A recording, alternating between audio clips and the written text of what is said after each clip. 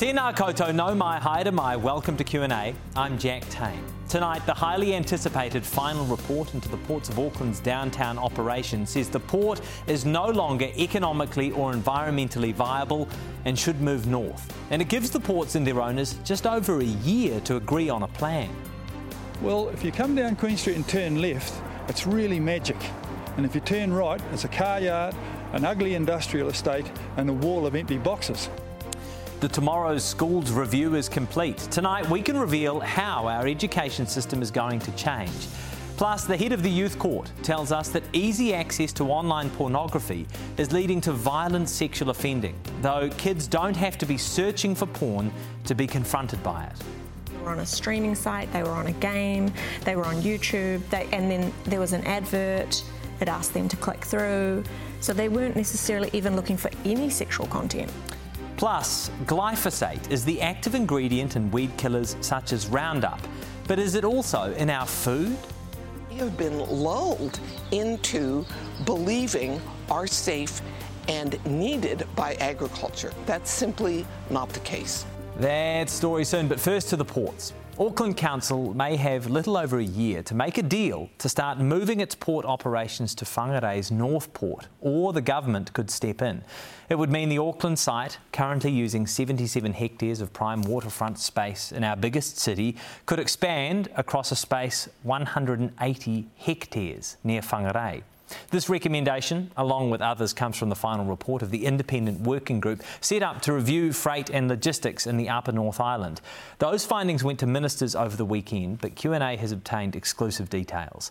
The working group's chair, Wayne Brown, is with us this evening. Tēnā koe, welcome to Q&A.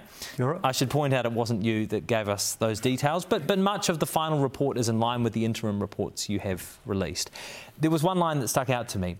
You say that the ports of Auckland are no longer economically or environmentally viable. What do you mean by that? What I mean is that as a business, it's paying risibly low returns to its owner. I think the next year they're proposing to pay a dividend of $8.5 million for the privilege of occupying $6,000 million worth of land and contributing heavily to port-generated truck congestion in the city. Now, that's a very, very low return.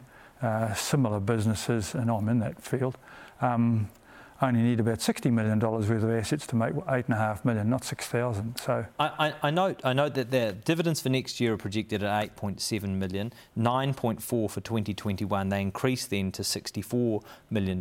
But I see your point. This is very, very valuable land. And let's have a quick look at what you are proposing as part of this report. First of all, the Waitemata Harbour in central Auckland would be reserved for cruise ships, for commuter ferries and for recreational boaties.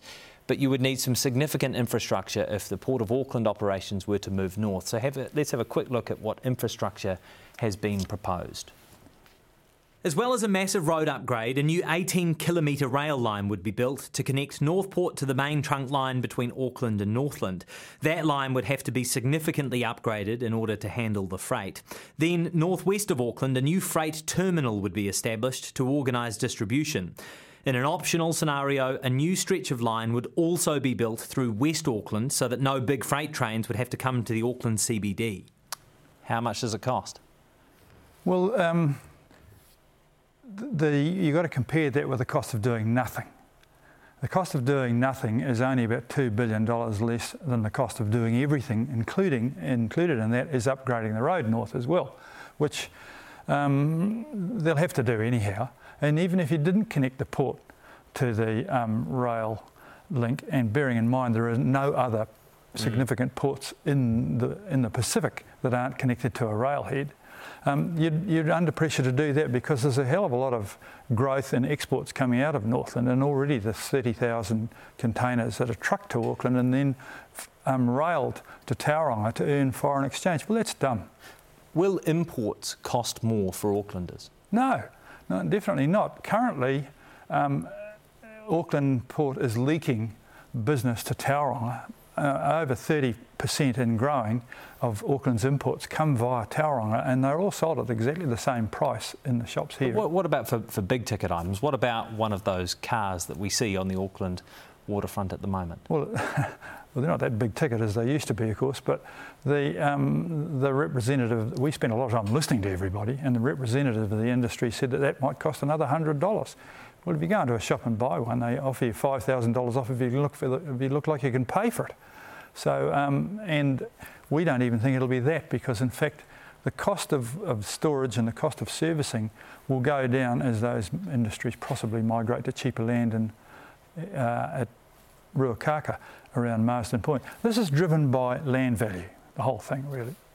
Auckland at the moment is considering a future where a large part of its port operation will turn to automation, but how many jobs in this proposal would be lost in Auckland and how many jobs would be created in Northland?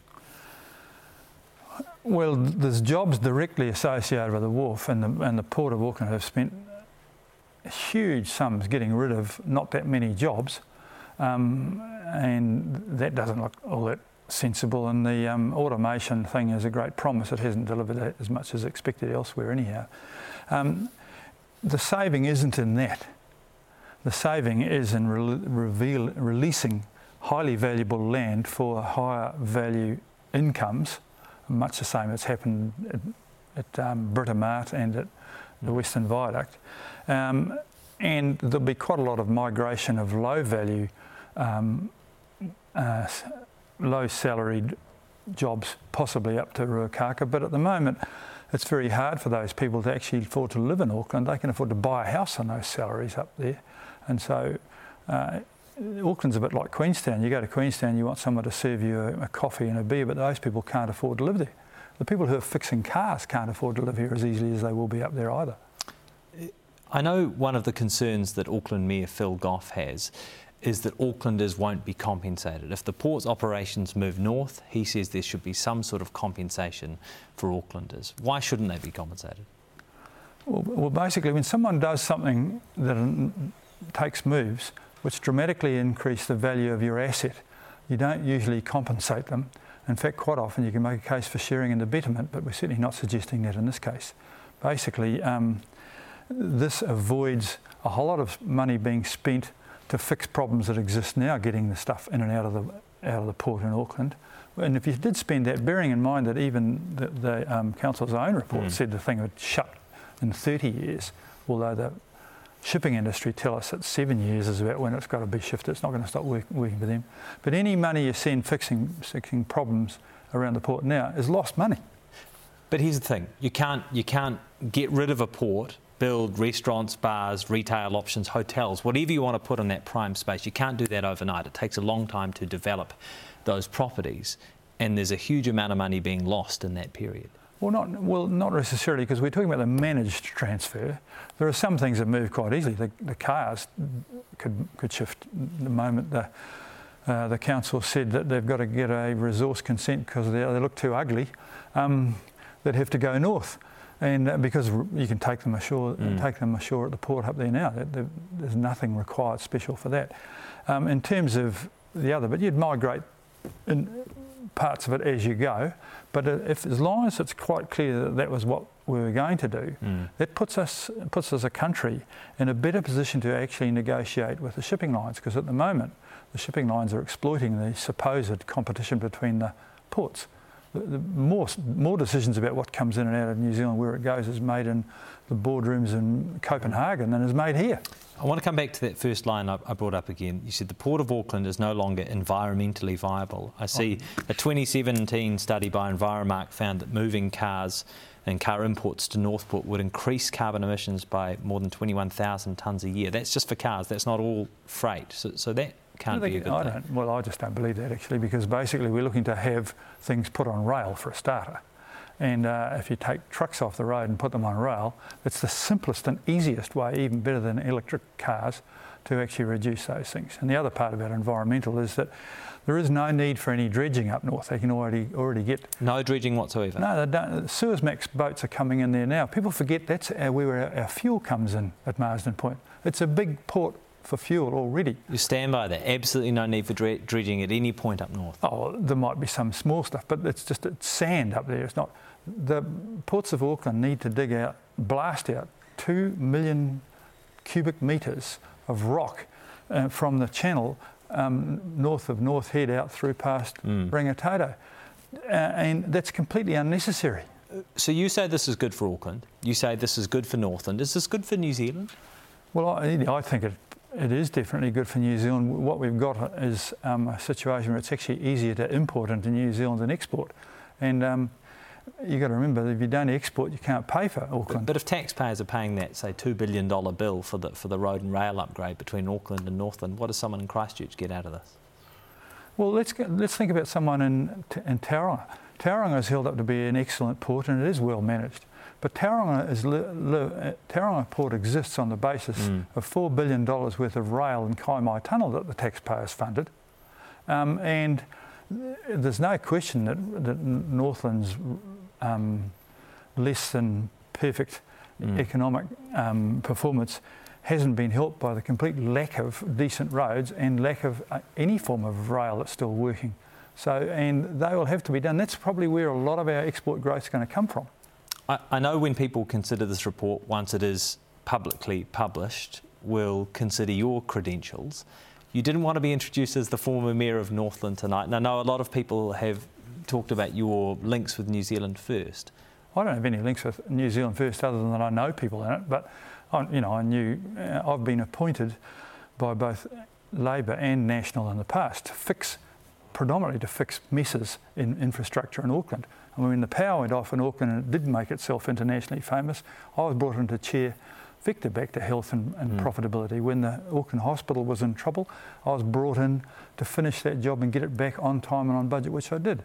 I predicted to be a failure at Penrose, Transpower, and so I was brought in to fix that as well. And so I have a good track record in infrastructure. I was also a mayor for a period up there, but that was probably the least important thing I ever did, and it was during the... we won't tell the people of Northland that, I'm sure, Wayne. Oh, well, I don't know. Not going for another term in office. Thank you very much. Thanks. We have to leave our time there this evening. Wayne Brown is the chair of the Upper North Island Supply Chain Strategy. As per that final report delivered to ministers, we understand the report recommends they give Auckland Port and Northport a year to sort out their commercial plan. And if they can't sort it out within that time period, the government should introduce new legislation to force it through. We expect it to go to Cabinet before Christmas. Up next on Q&A, radical reforms were proposed for our education system, but information we've received suggests the government is rejecting some key recommendations. So what will happen to our schools? Then later, is the active ingredient in weed killers such as Roundup also in our food? And the great boomer debate. Your thoughts on that headline-making moment from a non-boomer MP. Plus, porn is everywhere and it's really easy for kids to see. So, should access be regulated? And what would that mean for adults who want to view it?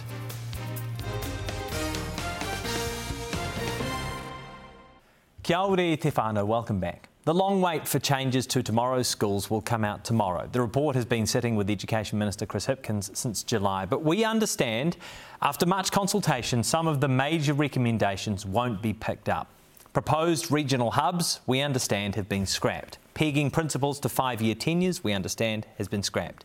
However, we also understand some change is coming to the zoning and enrolment capping system. Jack Boyle is president of the PPTA and is with us this evening. Tēnā koe, welcome to Q&A. Tēnā koe. Do we need radical change in our education system? Yeah, so what we've seen over the last sort of 30 odd years in education is if you drop change in and you don't get the buy-in from the sector, it doesn't go particularly well if it goes at all. These proposals are radical though. Yeah, so the Our Schooling Futures report, there were some radical proposals, a lot of really good stuff, but the proposal for governance hubs didn't land particularly well. There were quite a few people saying unnecessary. We've got a system that has delivered really well for about 80% of learners, and changing everything so that we can focus on those 20% was sort of the hub proposal, and I guess you'll see a more measured, more phased, more pragmatic approach is what I'm expecting if hubs are gone, and we've been hearing that they are. I've got a quote here from you from a wee while back. We support many aspects of the report and are especially interested in working with the government to develop the hub concept. So you're a hub supporter. We were really interested in looking at how that sort of mid-tier management of schools might work. Once we got into some of the details, it started to look a bit more problematic. Well, what were the details? So one, when you've got a school that's been doing really, really well, and 80% of our schools have, do you need to change everything, remove some of that autonomy, and have like a group above them who are making decisions? That was sort of what a lot of principals and in fact a number of teachers were saying. Not really sure if there's a case for that.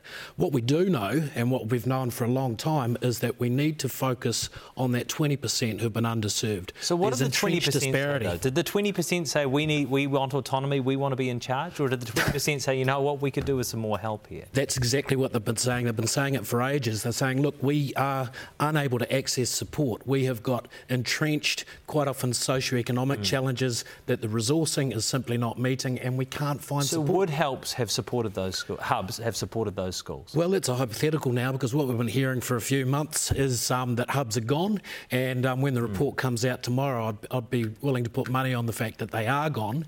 And if they are gone, and we want to move away from a competitive model of schooling where, you know, some will win, but if someone's winning, someone else is losing, and that's what we've seen over the last 30 years, then they're going to have to look at voluntary options for collaboration. So I'd say kahuiako, or communities of schools. Right. I'd say probably getting Ministry of Education to do some more of the service delivery, and maybe even having more full service schools. So your school might have mental health support, access to counselling, nurses, and that is sort of shared across those communities have been missing out. I want to get into that disparity a little more in a moment. Does the current Boards of Trustees model serve our education system as a whole, or do Boards of Trustees have too much power? Yeah, so there's some variability around the level of service. What we saw under the national government, ironically, was they were saying, hey, look, we might want to outsource some of the functions for boards, like property. I imagine that'll probably still be in there. That was in the Our Schooling Futures report as well. So if you haven't got the capacity as a board to manage the property, then having somebody else being able to do that so that you can focus on the learning, that's probably going to be helpful. But no board wants to give up any power, right? Well, I don't know if no board wants to give up any power. I think if you've got a whole pile of obligations and are ultimately about making the best opportunities for the learners who attend that school, then having to spend, you know, hours and hours on what sort of paint job you're going to do and whether or not you need to put in some AstroTurf, it's probably not going to be the most important thing for them. The Boards of Trustees model comes back to your other point about the disparities between schools that have access to resources and schools that have access to Boards of Trustees with experience in governance, or parents who are, you know, who are partners in legal firms, or the heads of PwC or whatever, versus the schools that don't have those sorts of opportunities. Absolutely, and so there have been some variability. There has been some variability for some of those boards, and that's probably added to the fact that some schools have been unable to meet the needs of their learners. Insufficient resourcing, insufficient experience at the governance level, probably some challenges around accessing support for the teachers and the leaders in the school. It's a hell of a hard job. We need to support teaching, we need to support leadership, we need to support good governance decisions, and if you can clear away some of the things that boards are currently expected to do so they can focus on what learners need, that's got to be an improvement. Should boards appoint principals? Yeah, I don't know about that one, because ultimately, under the Tomorrow's Schools model, that's sort of been one of the really good things. And I think that, by and large, it has worked pretty well. But I wonder if we probably need to do a bit more around identifying leaders before a board has got a decision about who's going to be the leader for this school, who's going to fit just right. And we haven't got a very clear pathway into leadership, unfortunately. I know this is a complex subject, but it's interesting to consider the debate around these proposals over the last few months. And it does feel like we have been stuck in a bit of a dichotomy, right? Is it better to have an education system that lifts the worst performing schools, for want of a better term, and creates more equality across the board at the expense of the best performing schools? Or is it better to have a system that gives schools more autonomy, more independence, knowing that there will be winners and losers? Is that too simple a way to describe this debate? No, I think that really touches on what the dichotomy has been for the last 30 years, and I think that the second of your two options is preferable, because for 30-odd years, those schools that haven't had sufficient sort of access to support, they might not have had the best governance, and they may have an unfortunate sort of consequence of free movement across whatever school you like.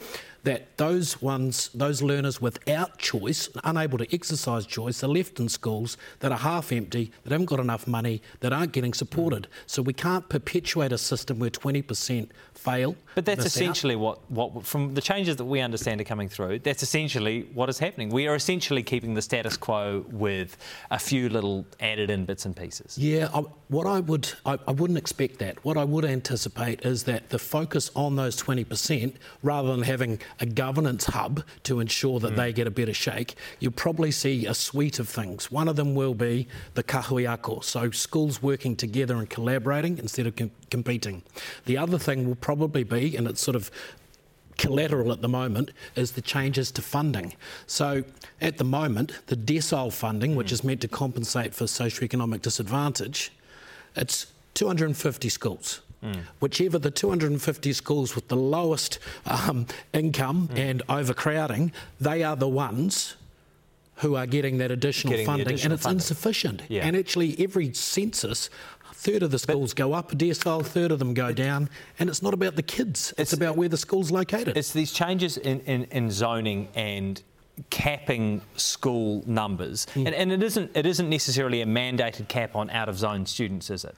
But if the government were to introduce something like, is it kahuiako, where essentially schools agree to having a voluntary cap, so they have to take all of their in-zone students and then they will be limited to taking certain numbers of out-of-zone students. Is that a reasonable expectation tomorrow? Oh, look, I really hope so. It makes a hell of a lot of sense because you need to have role stability, you need to have certainty around your funding so that you can do the best for children. And if you don't have a zone, or unfortunately, as it happens on some occasions where the board might choose the boundaries of their zone to exclude certain communities or certain learners, then that entrenched disadvantage continues. This is something, essentially the program they've introduced at schools in Ōtautahi and Christchurch post-earthquakes. Would that be sufficient in lifting the bottom 20% of schools? So, one, the collaboration rather than competition. Two, the increased investment based on the need rather than sort of using decile as a reason to fund some schools and some communities. Better data use, so if you can identify the level of need at a school, resource it and collaborate so that you're socialising really good practices. Is this transformational change, Jack? Is this radical? It will be transformational over a period of time. It's certainly not radical, and I'm quite pleased that it's not radical, because if you've got very little buy-in, if you've got people trying to give the model a kicking rather than focusing on making it work to the betterment of all, then you're probably wasting a bit of time. So doing things slowly, taking the sector with them, trying things out and building on success is probably going to be the better way to go. Is the government going to be applauded by schools tomorrow? I certainly think that the principals who are no longer looking at a limited tenure will be happy about that. I'd imagine that having a focus on those 20% of schools by having collaboration, better resourcing, and the ability for boards to outsource some of the things they haven't got capacity in, those are all going to be steps in the right direction. So I'm hopeful that when the report comes out, one, some of my guesses are proven true, but also that the system, schools, boards, parents say, yeah, I can see that this is going to improve the lot of those communities where the schooling has not been able to deliver. Tēnā koe. Jack Boyle, thanks for your time. Let's see what Jenny has planned for us on Tonight. Thanks, Jack. Tonight, a jury hears tearful testimonies from women who went on dates with the man accused of Grace Millane's murder.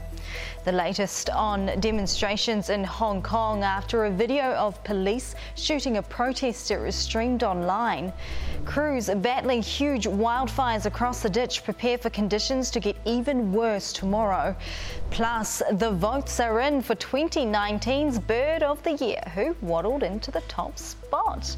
Go the Kiraroo. Join us for all that and tomorrow's weather at 10:30. It was the hoiho. That's what I learned today. Hoiho is the word for horse in Te Reo Māori. Apparently it's also the word for penguin.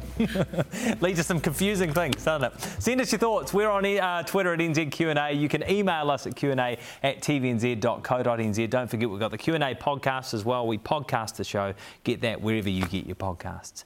Next, the startling details on the huge numbers of Kiwi kids looking at online porn. Anywhere between 40 and 88% of porn is aggressive. So that would be choking, hitting, slapping, hair pulling.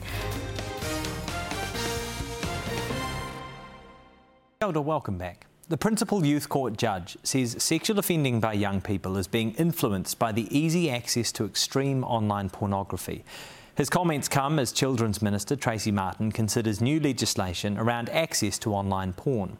Jo Robertson is the lead researcher for the Light Project, a charitable trust set up to help communities navigate the porn environment. She's also a sex therapist, and a warning: this interview is an eye-opener, but it involves adult themes and language. I started by asking Jo how the way in which people access porn has changed. So if you think back to Playboy, which lots of adults do think of as kind of mainstream porn and when they were growing up, so that was you bought it at a magazine shop or you found it under Dad's bed or something like that. But Playboy, you know, was at its peak around 1972 and it had 7 million subscribers a year. And now Pornhub, which is only the second most popular site, so not the most popular, but they release their own data, which is quite interesting, and they have 92 million views a day. Wow. How different is the pornography that is accessed through sites like Pornhub to what people might identify as pornography typical of Playboy? Yeah, you know, we do see this huge discrepancy in terms of what adults think of as porn and what young people think of as porn. So we think of static images or, you know, what was in Video Easy, so which is just like one video. It might be like a 30-minute video. It's got a narrative, like a plot. There's a plumber. There's a babysitter, but they have lines and there's kind of, you're following also character development, right. But with sexually explicit content. Whereas now you're looking at short bursts of videos, which are often aggressive or violent, almost always demeaning to women. With really problematic themes, and there's no character development. It's like a 5-minute scene just of sexual acts, and most commonly just of what the woman is doing. Can you just go into a bit more detail there? And I'm aware this is a sensitive subject, but what do you mean when you say, you know, aggressive examples or violent? So there's not heaps of research in terms of content analysis, but what we do have over the last 10 years shows that anywhere between 40 and 88% of porn is aggressive. So that would be choking, hitting, slapping, hair pulling, anything along those lines, but also calling them names, bitches, sluts, whores. That's very common language. And some of the themes you consider problematic as well? Yeah, we're seeing a real increase, I would say, in family sex. So that is brother, sister, daddy, daughter, mother, son. So, for example, about a month ago, we did an analysis of Pornhub's recommended videos, just an informal analysis. So in their recommended videos, 60% of those were of family sex. Are we talking about incest here? Yeah. Yeah, and it's not, I think, you know, adults think of this as like this is in the deep, dark web. Like this is somewhere where it's hard to find. It's, you know, maybe even it's not accessible without knowing the exact website. It's not like that. Like, it's on the homepage. It's in the recommended videos. You know, you could whip out your phone now and within 2 clicks could be on forced sex. And if I'm doing that, theoretically, a 10-year-old could be doing that. Definitely, and not on purpose. You know, they're not being bad kids. They're not searching out stuff, you know, that we think, wow, why would you even be looking for that?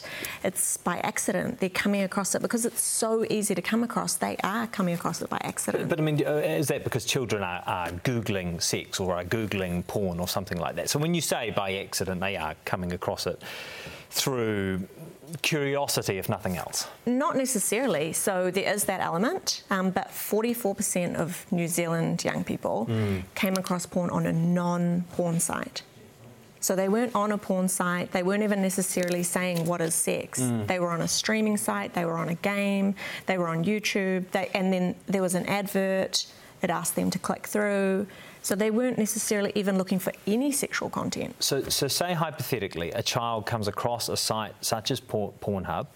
They are immediately presented with the recommended videos. Those recommended videos have incredibly problematic themes such as family, sex. Who decides on those recommended videos, or is it an algorithm at play?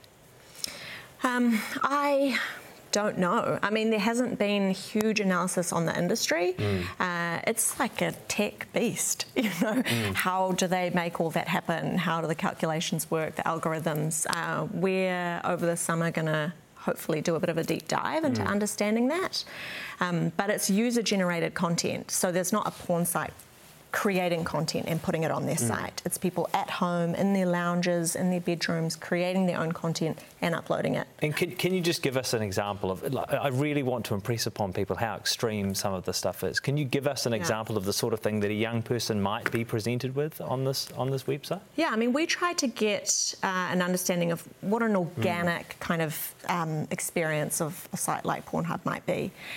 So you'll come across scenes that are called mum son after husband dies, or, you know, MILF blackmailed into sex, or you'll see an advert on the gay male porn category that I came across which said obedient slave boys used like property. What does this do to our young people? A lot of things. It confuses them.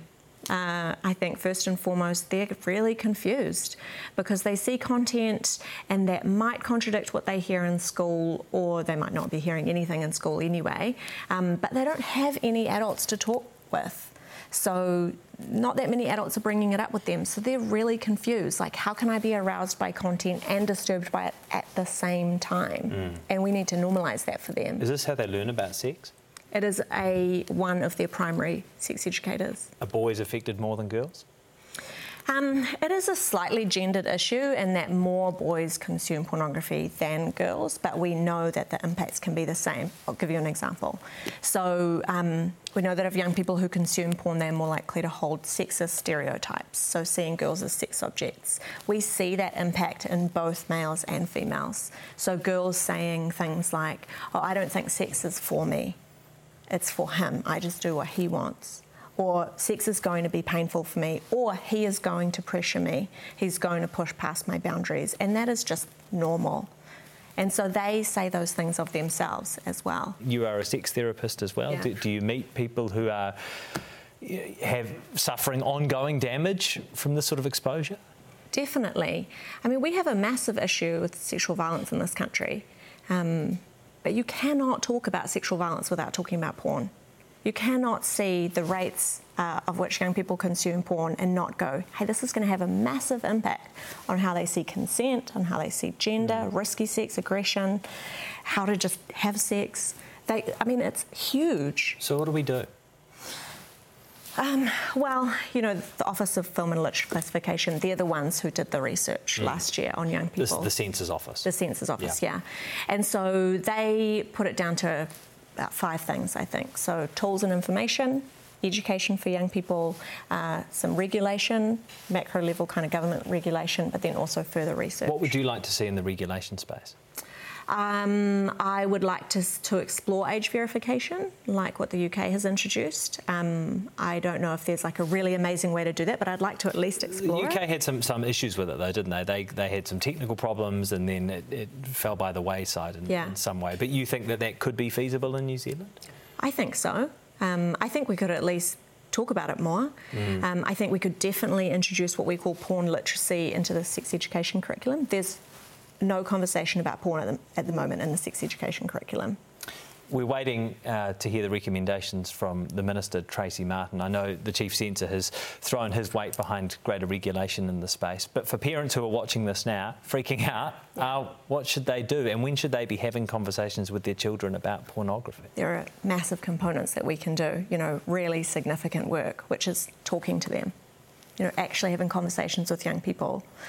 So not just trying to filter what they see, but preparing them for when they go to school and a friend shows them something. Because at some point, it doesn't matter how tightly you monitor that Wi-Fi password. Exactly. They leave your front gate.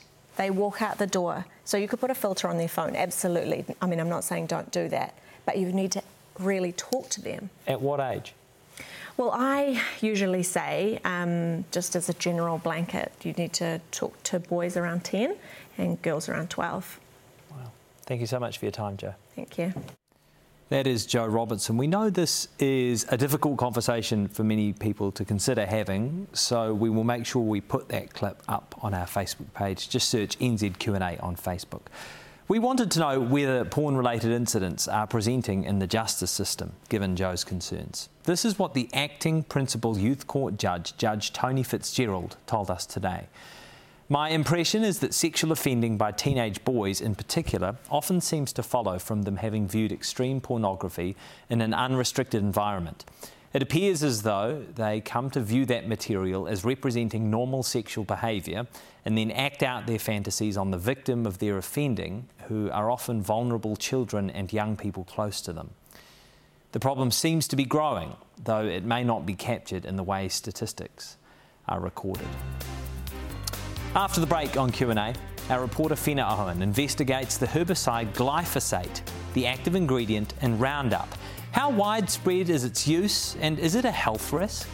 Regulatory authorities have reviewed and re-reviewed glyphosate and have consistently concluded that it does not cause cancer. While debate rages in Europe and the United States about the controversial herbicide glyphosate, the active ingredient in weed killers such as Roundup, those wanting it banned here say Aotearoa is lagging behind. Reporter Whina Owen investigated the extent of its use and, more importantly, whether glyphosate presents a health risk.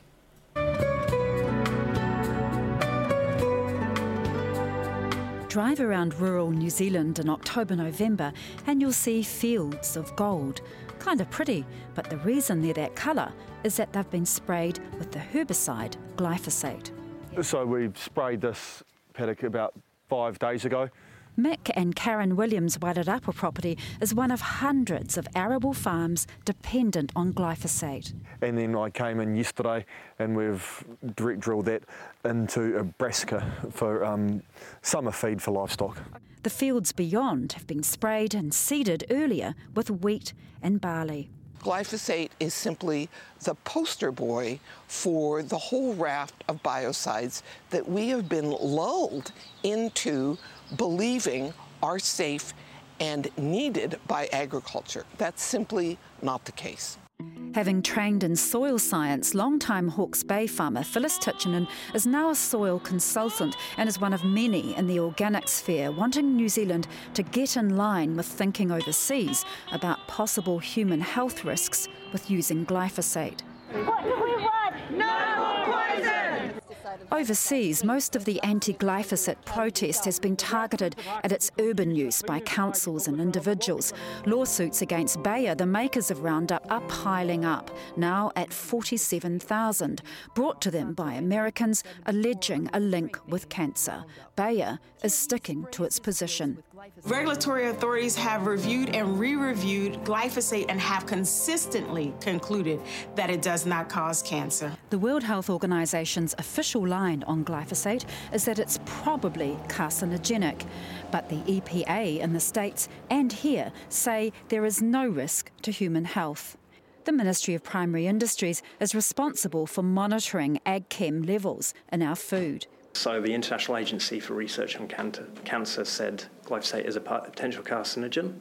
However, they didn't associate that to any risk from what levels are in food. Environmental Protection Authority New Zealand runs a robust process. They've looked at all the science, they've looked at the evidence, and they have based it as it is safe to use, provided you have all the measures, you know, the personal protective equipment, you stay on label and you use as directed. More and more countries are limiting the use of glyphosate. Austria and Thailand has banned all use of it. Other countries like Germany, France and Italy are moving to ban its municipal and individual use. But with arable farming's reliance on glyphosate, it's proving to be much more difficult for governments to ban the chemical in food production.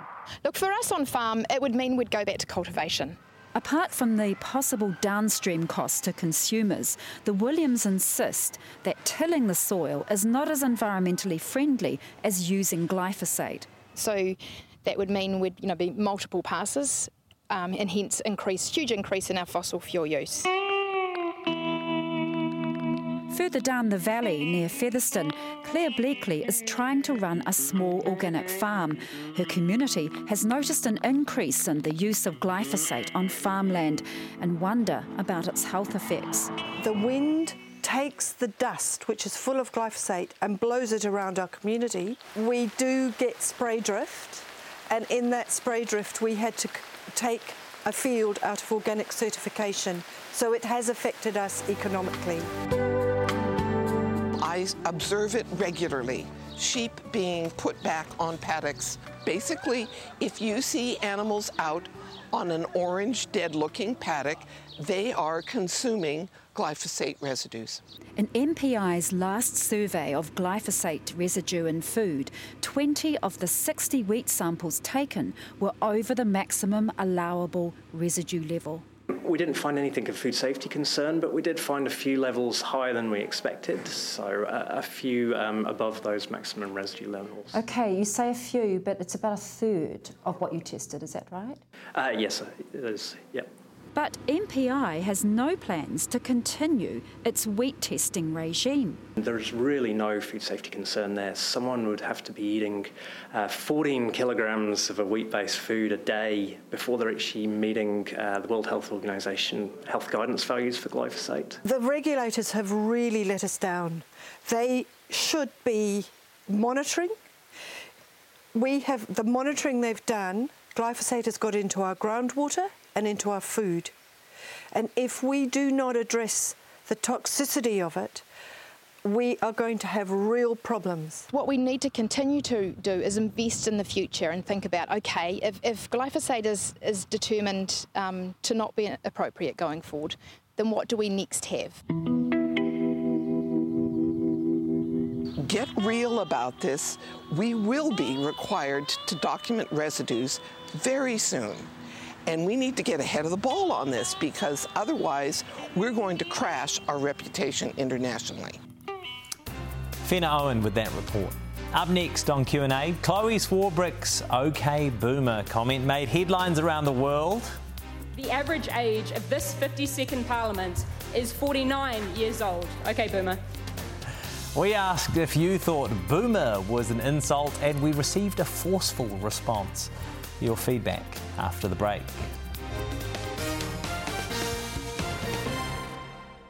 No mai hoki mai. So, it turns out many of you have an opinion on Green MP Chloe Swarbrick using the expression OK Boomer in Parliament. We asked on Facebook if it was an insult, and here's a selection of your responses. Dylan Walls says, quote, she was heckled by an opposition MP who was discrediting what she was saying quite disrespectfully, and she responded without losing a beat. It was brilliant. Tim Shepherd, who describes himself as an ageing boomer and not a Green supporter, also felt it was fine. He posted, I heard this as a quick-witted, gentle tease or quip, not at all offensive in the circumstances, whereas Robin Thompson felt it's an insult. She says, quote, maybe not the nastiest one and certainly not the cleverest, but it is a put-down. Pretty disappointed with Chloe about it, TBH. I wouldn't find it offensive at all, says Tim Kerwin. However, flip the tables and there would be an uproar about ageism. And finally, Lysanne Fraser believes, quote, that behaviour would not be tolerated in a workplace. I'm disappointed it is with our lawmakers. I must confess to having done a little boomer baiting over the weekend myself. Sorry for that. That's Q&A for this week. Tonight is up next. Thanks for watching, and ngā mihi nui mō ngā karere. Thanks for your contributions. Thanks to the Q&A team. Hei te rā wiki. We'll see you next Monday at 9:30. Q&A is made with the support of New Zealand On Air.